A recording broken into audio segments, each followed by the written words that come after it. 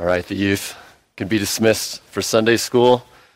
The rest of us, go ahead and grab your Bible and turn to the book of 1 Corinthians. 1 Corinthians chapter 13. If you don't have a Bible, there should be one on a chair somewhere within reach. You may have to look around a little bit and turn to 1 Corinthians. 1 Corinthians is in the New Testament, sort of towards the end of your Bible, after the book of Romans. 1 Corinthians chapter 13. And as you're turning there, just a couple quick things. If you've never been baptized since you've surrendered your life to Christ, come talk to us. We'd love to chat about that with you. It's a joyful step of obedience and celebration of the Lord's grace, as it was with dear Molly there. 1 Corinthians chapter 13, and a welcome to those of you who are newer. Thank you for gathering with us for worship. We're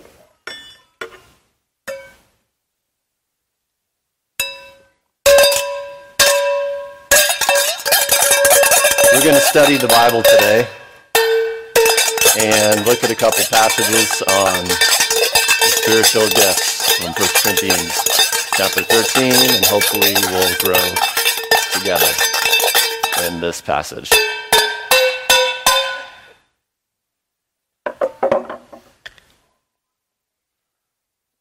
I'm no musician, but I'm pretty sure that wasn't as soothing of a sound as, for example, listening to John and Neil lead us in worship. In this morning's passage in 1 Corinthians 13, God's word will tell us that we might have great skills in life, great knowledge, wisdom, giftedness, learnedness, success, abilities, people know-how, life know-how, and resources. However, the passage will tell us that if we don't have love, we're like a clanging, banging pots and pans and metal.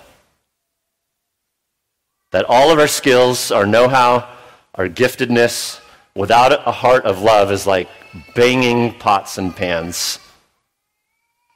And our skills, our success, our know-how is kind of drowned out if we don't have love filling it and carrying it. The issue in this morning's text is love.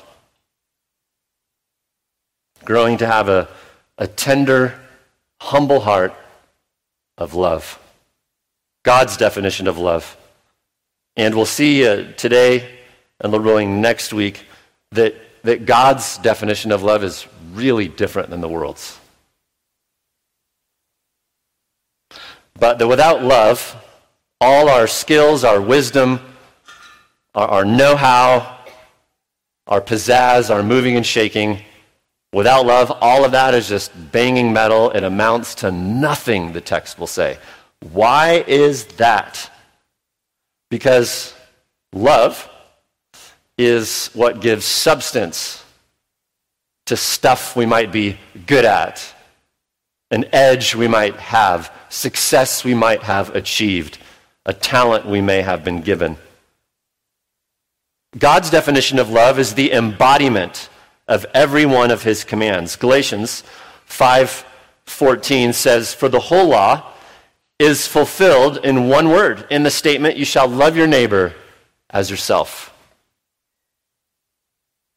In other words, every command, what this is saying is that every command God gives in his word, and there's lots of them, and every single one is important. Every command is to be fueled and charioted with a heart of biblical love. We're to love because Jesus has first loved us, 1 John 4:19.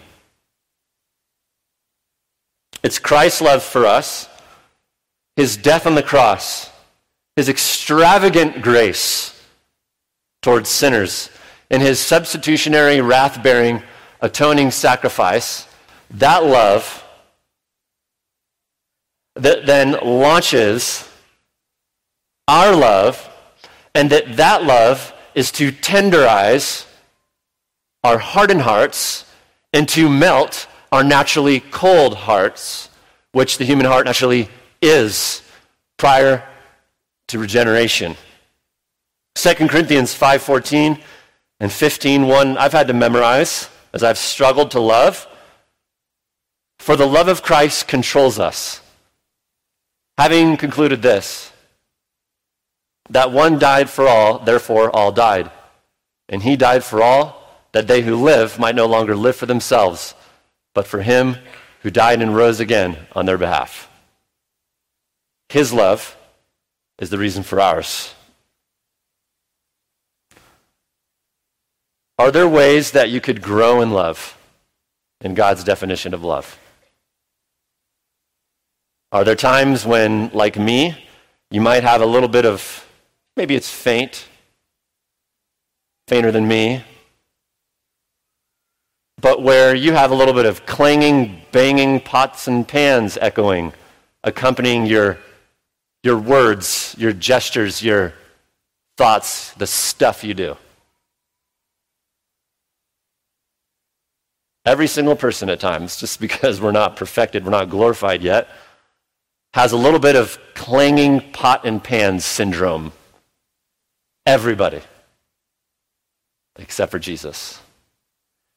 And this text is such a gift from God to help cure us, begin to cure us from banging, smashing pot and pan syndrome, a sickness that befalls the human race. So as we continue in our brief break from Romans in this mini-series called The Christian Foundations, we looked at humility, looked at the Bible last week. We'll look at growing in God's love, and this will probably take us 2 weeks to get through. So with that, follow along as I read 1 Corinthians 13, beginning in verse 1. God's inspired, inerrant, sufficient word reads, 1 Corinthians 13:1. If I speak with the tongues of men and of angels, but do not have love, I've become a noisy gong or a clanging cymbal. And if I have the gift of prophecy and know all mysteries and all knowledge, and if I have all faith so as to remove mountains, but do not have love, I'm nothing. And if I give all my possessions to feed the poor, and if I surrender my body to be burned, but do not have love, it profits me nothing. Love is patient. Love is kind. It is not jealous. It does not brag, is not puffed up, does not act unbecomingly, does not seek its own, is not provoked, does not take into account a wrong suffered. It does not rejoice with unrighteousness, but rejoices with the truth. Love bears all things, believes all things, hopes all things, endures all things. Love never fails. The reading of God's word. If you've been to maybe 2 or 3 weddings, you've probably heard this passage quoted, and rightly so. It's been taken up and used in all sorts of settings. But this passage, we ought to be careful not to over-romanticize it, nor over, if I can make a word, esotericize it, whatever that is. I think it's one of those passages where God's people, where we ought to study it semi-often, because as the passage says, if you're good at a lot of stuff and you do a lot of things, but you're missing this one thing, it's a failure. That you can succeed in tons of other things, but without this, you failed. There's no other passage in the New Testament that says that. That if this one thing is missing, all the other stuff amounts to zero. There's no other thing love. We haven't been in 1 Corinthians for a decade, so just a little bit of an extended introduction. Context is so important to this passage. So first, about the city in which this church found itself, first century Corinth, a lively place in southern Greece, on the isthmus there, a port city. And you know how port cities are, and they've always been that way. This city was notorious for having an abundant availability of every sin under the sun. And the city was proud of it. It was famous for all sorts of sexual perversion, for all sorts of substance interaction, drunkenness, male and female cult prostitution, and the list goes on. In fact, Corinth was such a foul place in the ancient Mediterranean world that the word Corinthian came to be used in Greco-Roman culture as an unfavorable adjective to describe someone who was vile. You're a Corinthian. Perhaps parents, in less noble moments, fed up with their teenage kid, might at times have been heard saying something like, if you don't shape up, you'll end up like a Corinthian. That's perhaps, in my opinion, I think that's why the Apostle Paul targeted that city and said, I'm going there. I'm not going to avoid that place. I'm going to that place because Jesus said, I did not come for the righteous, but sinners. And God loves to save people like that because he gets glory in doing so.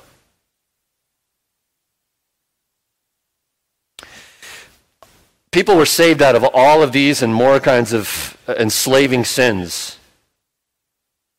He plants a church, he pastors the church for about 18 months, and then he eventually has to leave.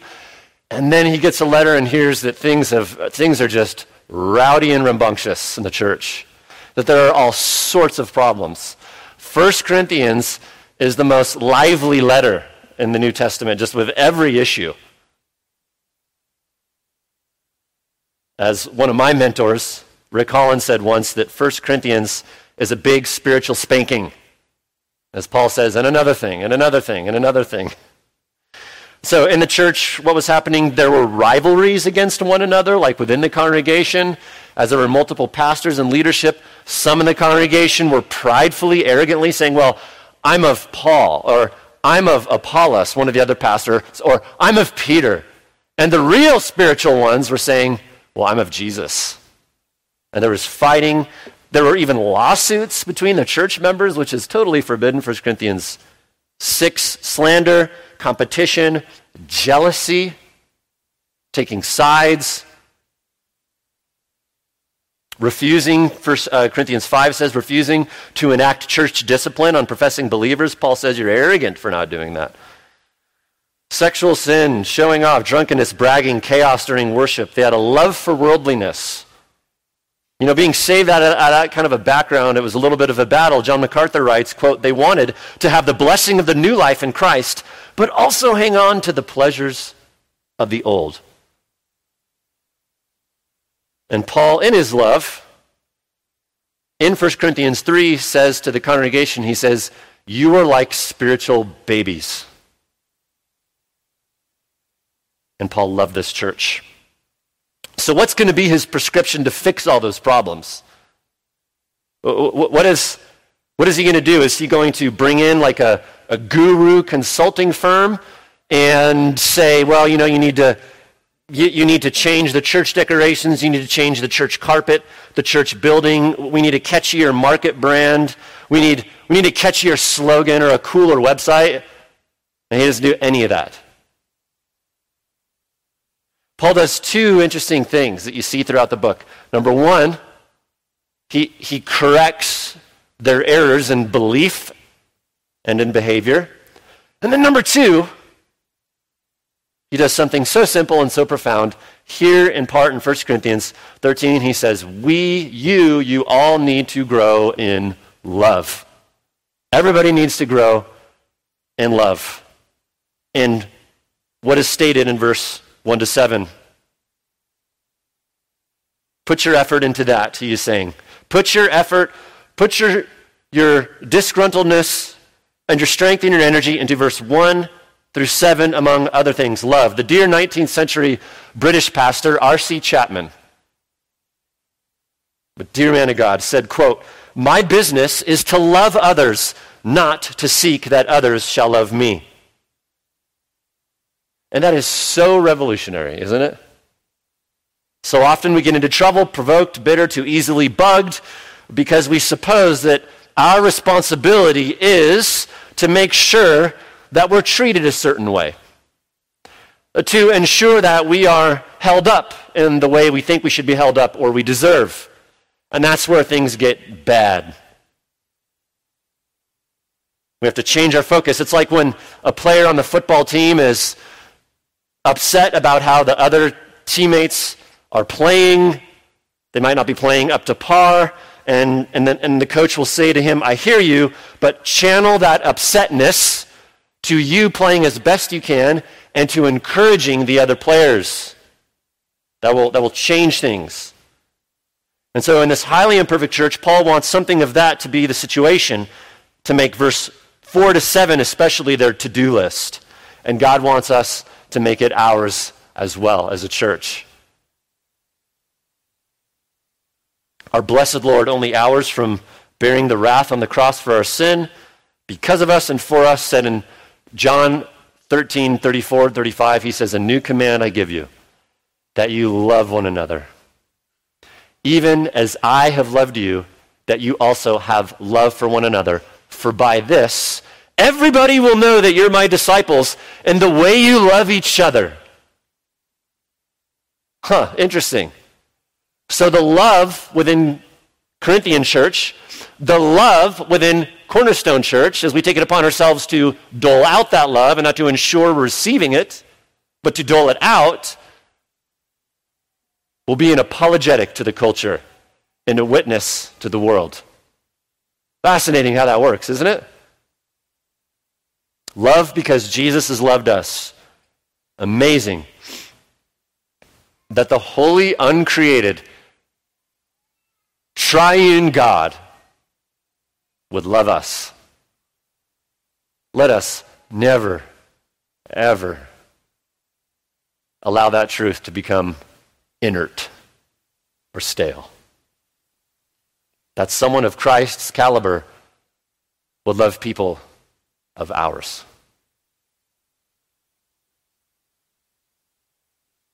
The problem is this: when the potentially irritating imperfections of people have become a bigger deal to us than the amazing reality that Jesus loves us.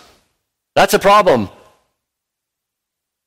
When people's potentially irritating stuff about them becomes a bigger deal to us than Jesus' life, death, crucifixion, and resurrection, and intercession for us, we've lost our way. What occupies more time in your thoughts? What gets more airtime in your mind? The things about people that bug you and you don't agree with and you're upset about? Or that God so loved you that he gave you his only begotten Son? Which of those gets more airtime in your brain? Relative to our culture and our flesh, what God is commanding here is totally revolutionary. And it's also freeing, because he's saying, again, God is saying, I have not given you as your responsibility to walk around bugged, irritated, calculated, or guarded. I haven't given you that responsibility. That's nice that he hasn't. God is calling us instead to a high calling, that our responsibility is to perform the 13 freeing, loving, blessed actions of love, 15, that are laid out in verse 4 to 7. Because as it was with the Corinthian church, so it is with us. It's a burden. It is a tiring burden to assume that our responsibility is to walk around and just meditate on how we're irritated by so-and-so bugged us, and so-and-so ruffled my feathers, and I don't agree with so-and-so. That's just a crushing, tiring weight to carry around, and God says, I haven't given you and delegated that responsibility to you. But to relax and melt into the love of Jesus Christ, and that the love of Christ would control us, 2 Corinthians 5:14. I'm so glad that verse doesn't say the imperfect stuff about people all around me who I can't escape is to control us. Aren't you glad the verse doesn't say that? I'm glad. It's just like we're leaving. Life is tiring and difficult enough outside of the body of Jesus Christ.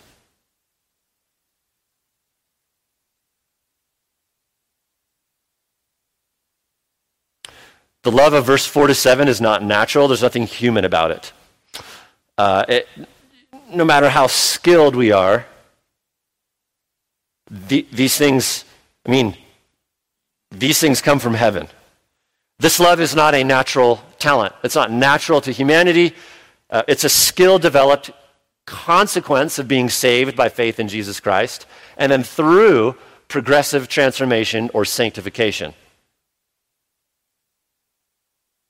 This love is grown and refined as it's tested, as we try it out, and we struggle, and we're convicted, and this love grows through repentance and more repentance, and resting in the love of Jesus Christ. Also, the love here defined by God in verse 4-7, it comes from the mindset of humility, which is why it differs drastically from the world's love. It comes from humility. So in that sense, here's what love is. Love is humility applied in potentially feather-ruffling circumstances. Love is humility applied in potentially feather-ruffling circumstances and around potentially feather-ruffling people. If you live for 5 seconds in the world, you'll encounter those people and those circumstances. It requires humility. Love is patient. You have to be humble to be patient, long-suffering. Love, it says, is not provoked. Verse 5, or bugged. To not be bugged takes great humility. Love does not take into account a wrong suffered, meaning love isn't keeping like an accountant's book tracking of how so-and-so did this or that, and I disagree, and blah, blah, blah. It takes just great humility to wash that away and walk in the freedom and the liftoff of Christ's love. It takes incredible humility. Love bears all things. That takes humility. Love believes the best about people. That takes humility. Humility is the prerequisite to love. Humility is to love what sunlight, soil, and water are to plants and to your garden. Which is why love is perfectly seen in Jesus Christ. Sinclair Ferguson suggests a helpful but convicting experiment. That is, to read verses 4-7 and insert your name before each of the 15 ingredients of love. Your name is patient. Your name is kind. I don't know about you, but I couldn't make it through more than about 2 of them before I had to stop because of conviction and asking the Lord's forgiveness. However, if you substitute Christ's name for love, it fits perfectly because this is a portrait of Jesus. Verses 4-7. Now, 2 more things about this by way of introduction, then we'll get into it. You often hear this passage read in those gushy and fun moments of love at a wedding. That's where this is often read. And that's good, and that's great. However, the context for these commands, very important. I think this is where we miss this a lot. The context for these commands is not marriage. Before this passage and after this passage, Paul is not talking about the love between a husband and a wife. It certainly is and must be applied in that context. But the context is love between believers in the body of Christ and between Christians in the local church. This is what Paul wants here. So these are to be practiced not only in one's biological family, but in a spiritual family. Furthermore, Paul is not merely saying, okay, only do verses 4 to 7 towards your best friend and towards that person who's really easy to talk to and towards that person where you just click. That's too easy. That's not where love is really refined. That's like going to the gym, and you can bench 200 pounds, and I'm going to bench 3 pounds today. Well, you're never going to grow. That's not testing and refining it. But in potentially feather-ruffling circumstances with potentially feather-ruffling people, which is everybody in this room, chucked in the bucket of the church together.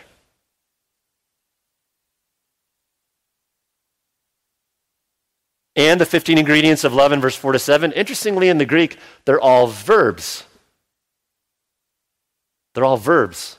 So, it means they are lived out from the heart to action to shoe leather, from the mind to street level life. In a lot of Greek thinking and Greek philosophical thinking, much of ideas and debates and thinking was esoteric and ephemeral and this kind of thing, and that maybe served a purpose in some place. But this love is something you're thinking about people and then doing towards them. And an absence of either is a failure to love.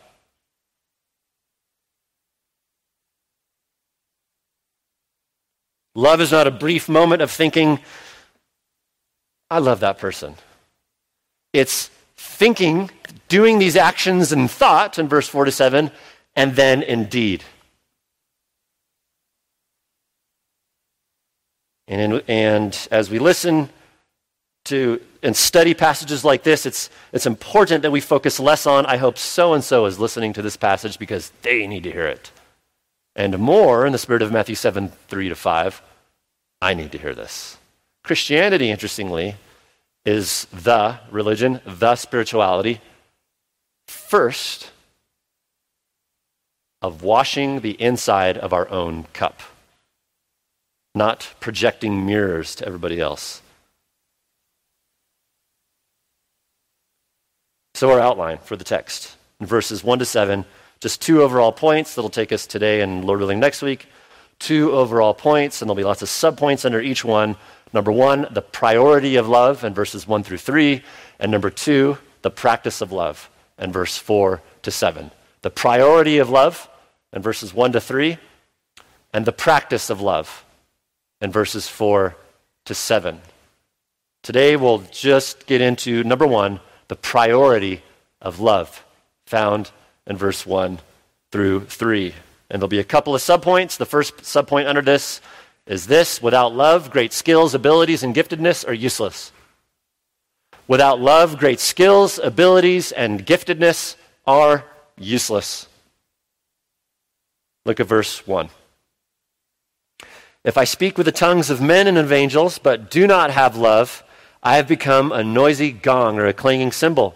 And if I have the gift of prophecy and know all mysteries and all knowledge, and if I have all faith so as to remove mountains but do not have love, I'm nothing. So the point is pretty clear here, the priority of love. Now, some finer details here. Paul is using the figure of speech called hyperbole in verses 1 to 2. Hyperbole, exaggeration to make a point. Faith to move mountains. Even if I had enough faith to break the Grand Teton from its base, carry it over Jenny Lake, over Togety Pass, and drop it down in Du Bois, even if I had enough faith to do that, that's obviously hyperbole. Or if I knew all mysteries, all knowledge, in other words, if I were omniscient, if I knew everything about everything in the universe, hyperbole. And that's the case in verse 1 as well, when he's talking about the tongue or language of men and angels. The Greek word translated tongue is simply language. It's an unfortunate translation. It's just language. And so he's saying, if I was so eloquent that I could speak in all sorts of languages, I could even speak angelic language if there were such a thing. We don't have a lot of time to get into it, but the issue of the gift of languages, erroneously sometimes referred to as the gift of tongues, is in view here, which he's been discussing in 1 Corinthians 12. Acts chapter 2, verse 4 through 11, among other passages, teaches without question that this gift was the miraculous ability to speak a previously unlearned foreign language spoken and understood by other people groups on earth for the purpose of authenticating the gospel message in the very transitional time of the first century from the old covenant to the new covenant, as the gospel is going just from little Israel to the nations, hence the gift. Acts chapter 2, 4, 11, names languages. We have messages about this online, other places, thecripplegate.com, and so on. So Paul is using hyperbole to emphasize the priority of love. Let's keep the context and focus here. The priority of love. We know it's hyperbole also because there's no such thing as an angelic language. Every time you see angels speaking in Scripture, whether on earth or heaven, what language are they speaking? They're speaking a language that other people can understand. So, the point is the priority of love. He's saying, look, even if I had all these abilities, because the Corinthians were fascinated with some of the first century apostolic gifts that ceased with the apostolic era. They had this sinful, proud fascination. They were more interested in sensationalism and in promoting themselves than they were the main thing, which is the priority, which is love.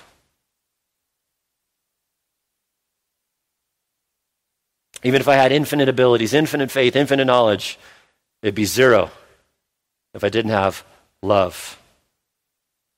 There was so much pride, division, flaunting of opinions, exalting self in this church. Paul's saying none of you even has all of those abilities, not even a fraction.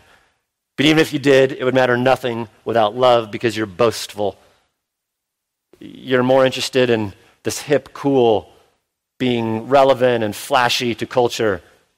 In fact, in Corinthian culture, a notable historical detail that the oracler of Delphi was like a hip spiritual thing back in the day. They would go to this oracler.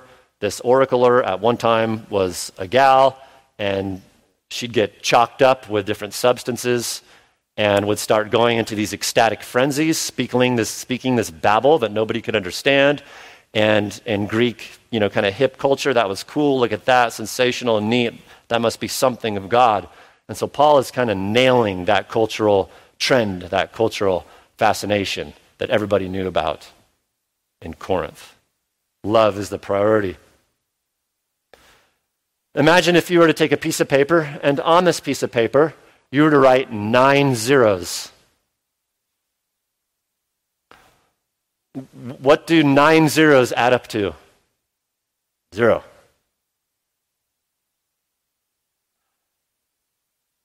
So it is with gifts, skills, success, flashy abilities. Without love, 0, 0, 0, 0, 0, 0, 0. But if you put 1 in front of 9 zeros, it's a billion. And then it's something. Love is what gives value, substance, force to our know-how that too often we pride ourselves with and for. If, he says, I speak with the tongues, the languages of men and angels, but do not have love, notice verse 1, I become a noisy gong or a clanging cymbal. A noisy gong, in the Greek, it meant echoing metal, banging metal, and clanging cymbal, the word translated clanging, has the idea of wailing, crashing, loud ringing, banging with no notes in it. When you visit cities around the world, I've seen this everywhere. As I've gone to Rome and Jerusalem and Quito and Paris and wherever else, there's always street musicians playing. And they gather a crowd. Imagine, though, you go to one of these cities and all they are doing is they have metal and cymbals and pots and pans and they're just smashing them and wailing. That would clear out like 3 city blocks. Unless, of course, they had earmuffs and like extra strength Tylenol. No one would stop to listen. Paul is saying, it's like when you're walking around and doing life and you don't have love, You're like one of these wailing, yelling, clashing pot and pan bands, just following people. And what you're trying to do and say and be and instruct and insert what I think and this and that, it's just drowned out by the clanging of pots and pans. Because love is what gives substance. Verse 2, if I have the gift of prophecy and know all mysteries and all knowledge, if I have all faith so as to remove mountains but do not have love, I'm nothing. Again, you see the hyperbole here, exaggerating to make a humbling, convicting point. Gift of prophecy, probably this is the apostolic gift of being able to infallibly receive and then give revelation from God, whether it was stuff written in the New Testament, foretelling things like this. Paul's saying, without love, it's nothing. The word mysteries usually refers to truths that God has not revealed, sometimes only in the New Testament. Knowledge, even if we were omniscient, again, without love, it's nothing. Oh, so-and-so knows this and has insight into that. Paul says they're nothing if it doesn't have the kind of love in thought, in heart, and word, and deed in verse 4 through 7. I mean, that is convicting and telling.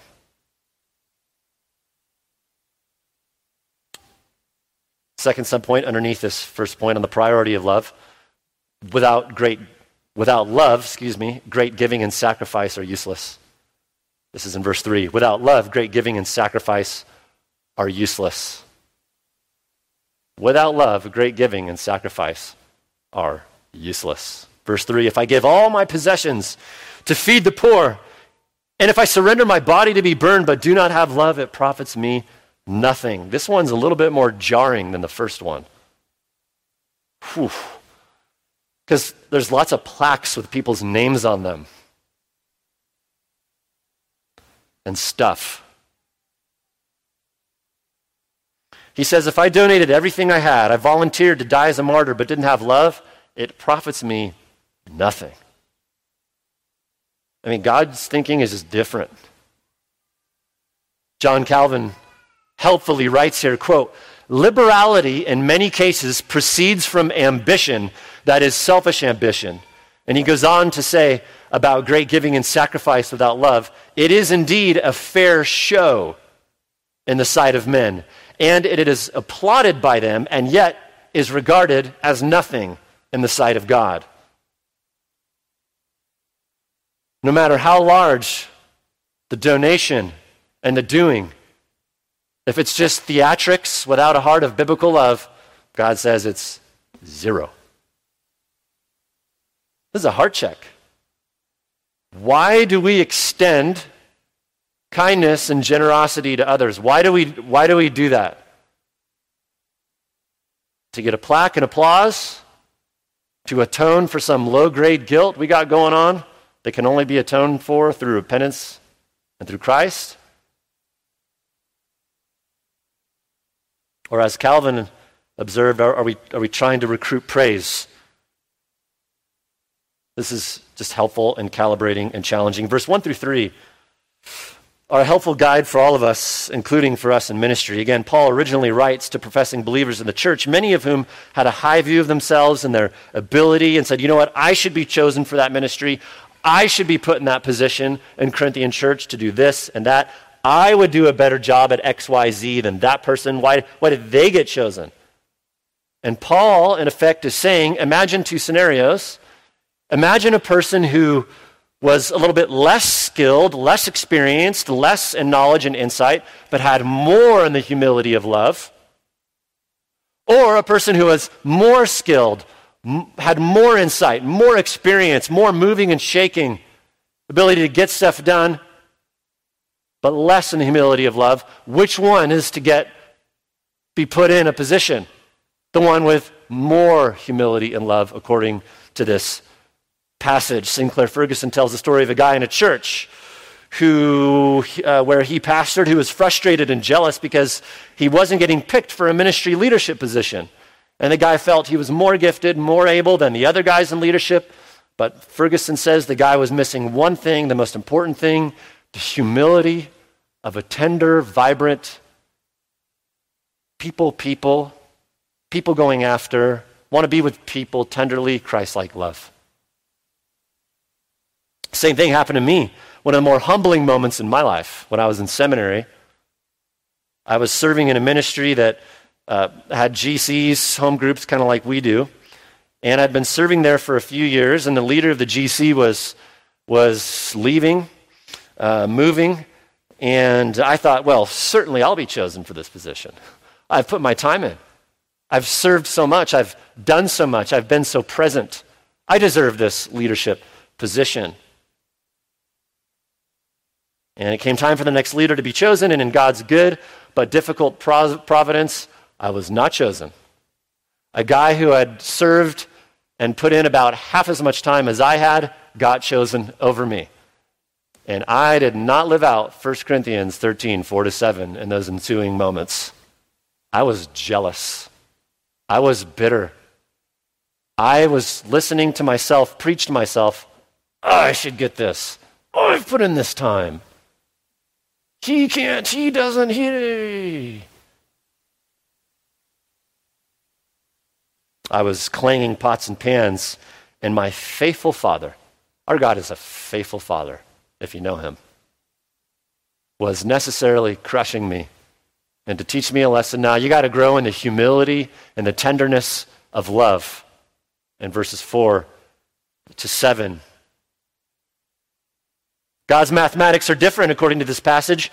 Great experience, great wisdom, great moving and shaking, great knowledge, great life skill and ability, minus verse 4-7 love equals 0.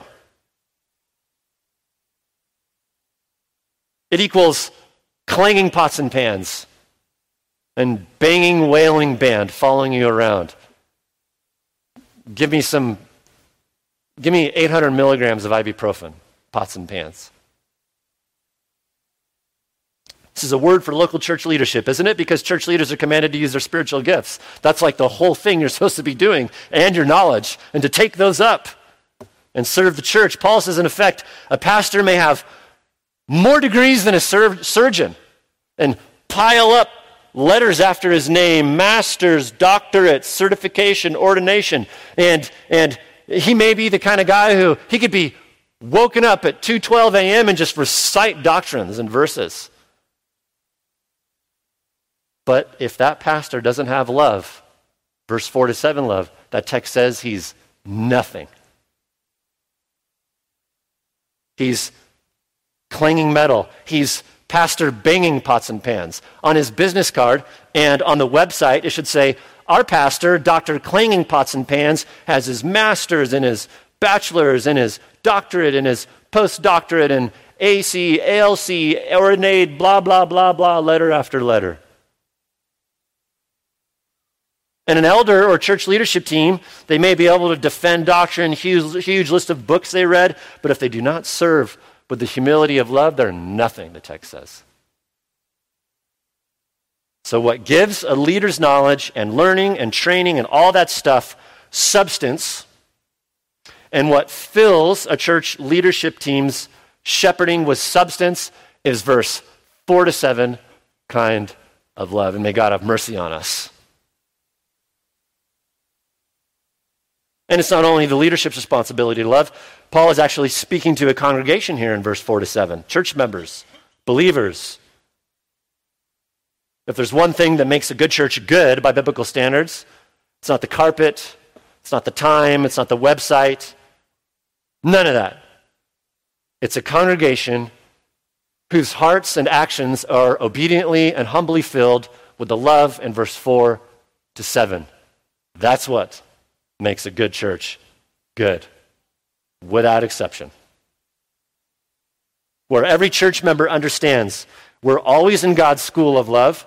Proverbially speaking, we're getting our bachelor's in verse 4-7 love, or master's or PhD. And if you're someone you've gotten your PhD in verse 4-7 love, then great, then move on to postdoctoral work in verse 4-7 love. Praise the Lord. Because we're always, and let us always see ourselves in Christ's school of verse 4-7 love. When do you graduate from it? When do you need to stop repenting of in your less noble moments, failing in that love, and therefore stop growing. When you need to stop growing, when you reach a certain age, 70, 80, this, that, the other thing. Never, never. Because we never arrive at Christ-like perfection until we're in heaven, and so we graduate from the school of love when we're in heaven. Would God say to you that you've earned any particular degree in verse 4-7 love? Which of these 15 parts of love would God say, I would like you to pray about one or two of these and grow in them?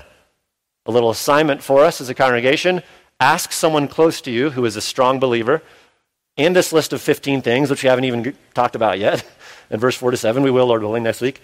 Ask someone close to you who's a strong believer, maybe one or two of these. Which one do I need to pray about and grow in? It's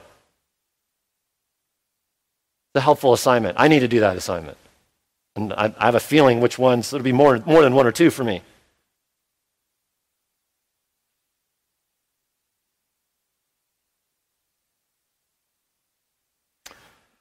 This is what gives life. There's a more noble approach that if we don't like something, if we're bugged about something about somebody or about the local church we find ourselves in at a particular season of life, there's a more noble approach than the Corinthian approach, taking sides, chucking slander, pride, division, factiousness. Paul suggests that a more noble approach is to take all that energy that we would otherwise use in taking sides and pride and being bugged, channel all that energy into earning our degree, whatever the next degree might be in our life, in verse 4-7 kind of love. Because love is our responsibility to enact, not to ensure we're receiving. R.C. Chapman, again, says from his book on love, says, quote, "To reform the church of God, we should always begin with self-reform. Schisms and divisions will increase so long as we begin with reforming others," which is why Paul says, no matter who you are, church leadership, attender, something in between, love. How can we avoid being walking pots and pans, banging, clashing, wailing? Just start right here, and we'll begin here next week. 1 John 4:19, we love because he first loved us. So marinating our minds in the love of Jesus Christ that would move us to repentance and faith and salvation, and bowing the knee and saving faith to Jesus Christ, or if you've already done that, again, bowing the knee in praise and in sanctification to him who, though he was rich, became poor for our sake, so that we, in our spiritual, moral poverty, might become rich. Jesus died on the cross before we'd even lived. That initiatory, prefacing love. This is a great love. The love of Christ controls us. Have you been saved? 1 John, as we read earlier, says, if you don't love, you're not saved. Whoa. Because if you can't love your brother who you can see, how can you love God who you cannot see, is the rationale. And the good news is Christ's nail-pierced arms are open so wide.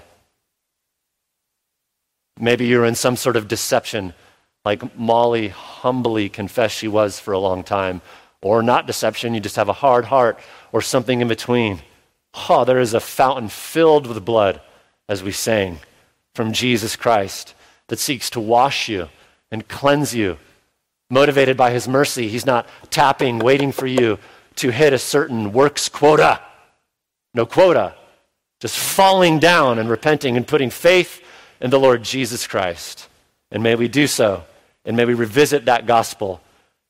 He loved, and therefore we love. Father in heaven, thank you for your piercing, helpful, warming, challenging word. Father, we don't want to have banging pots and pans syndrome plaguing us any longer. It's a burden, Lord. So help us, all of us this week in the ways we might need to, as we talk to one another and invite input from verses 4 to 7. Oh, Father, that we would have the freeing and the light yoke of Jesus Christ, opening up the channel, having received his love every day, to then give some of that love to others. May we do so, Father, that we would not be nothing and we would not be clanging pots and pans. For the glory of Christ we pray. Amen.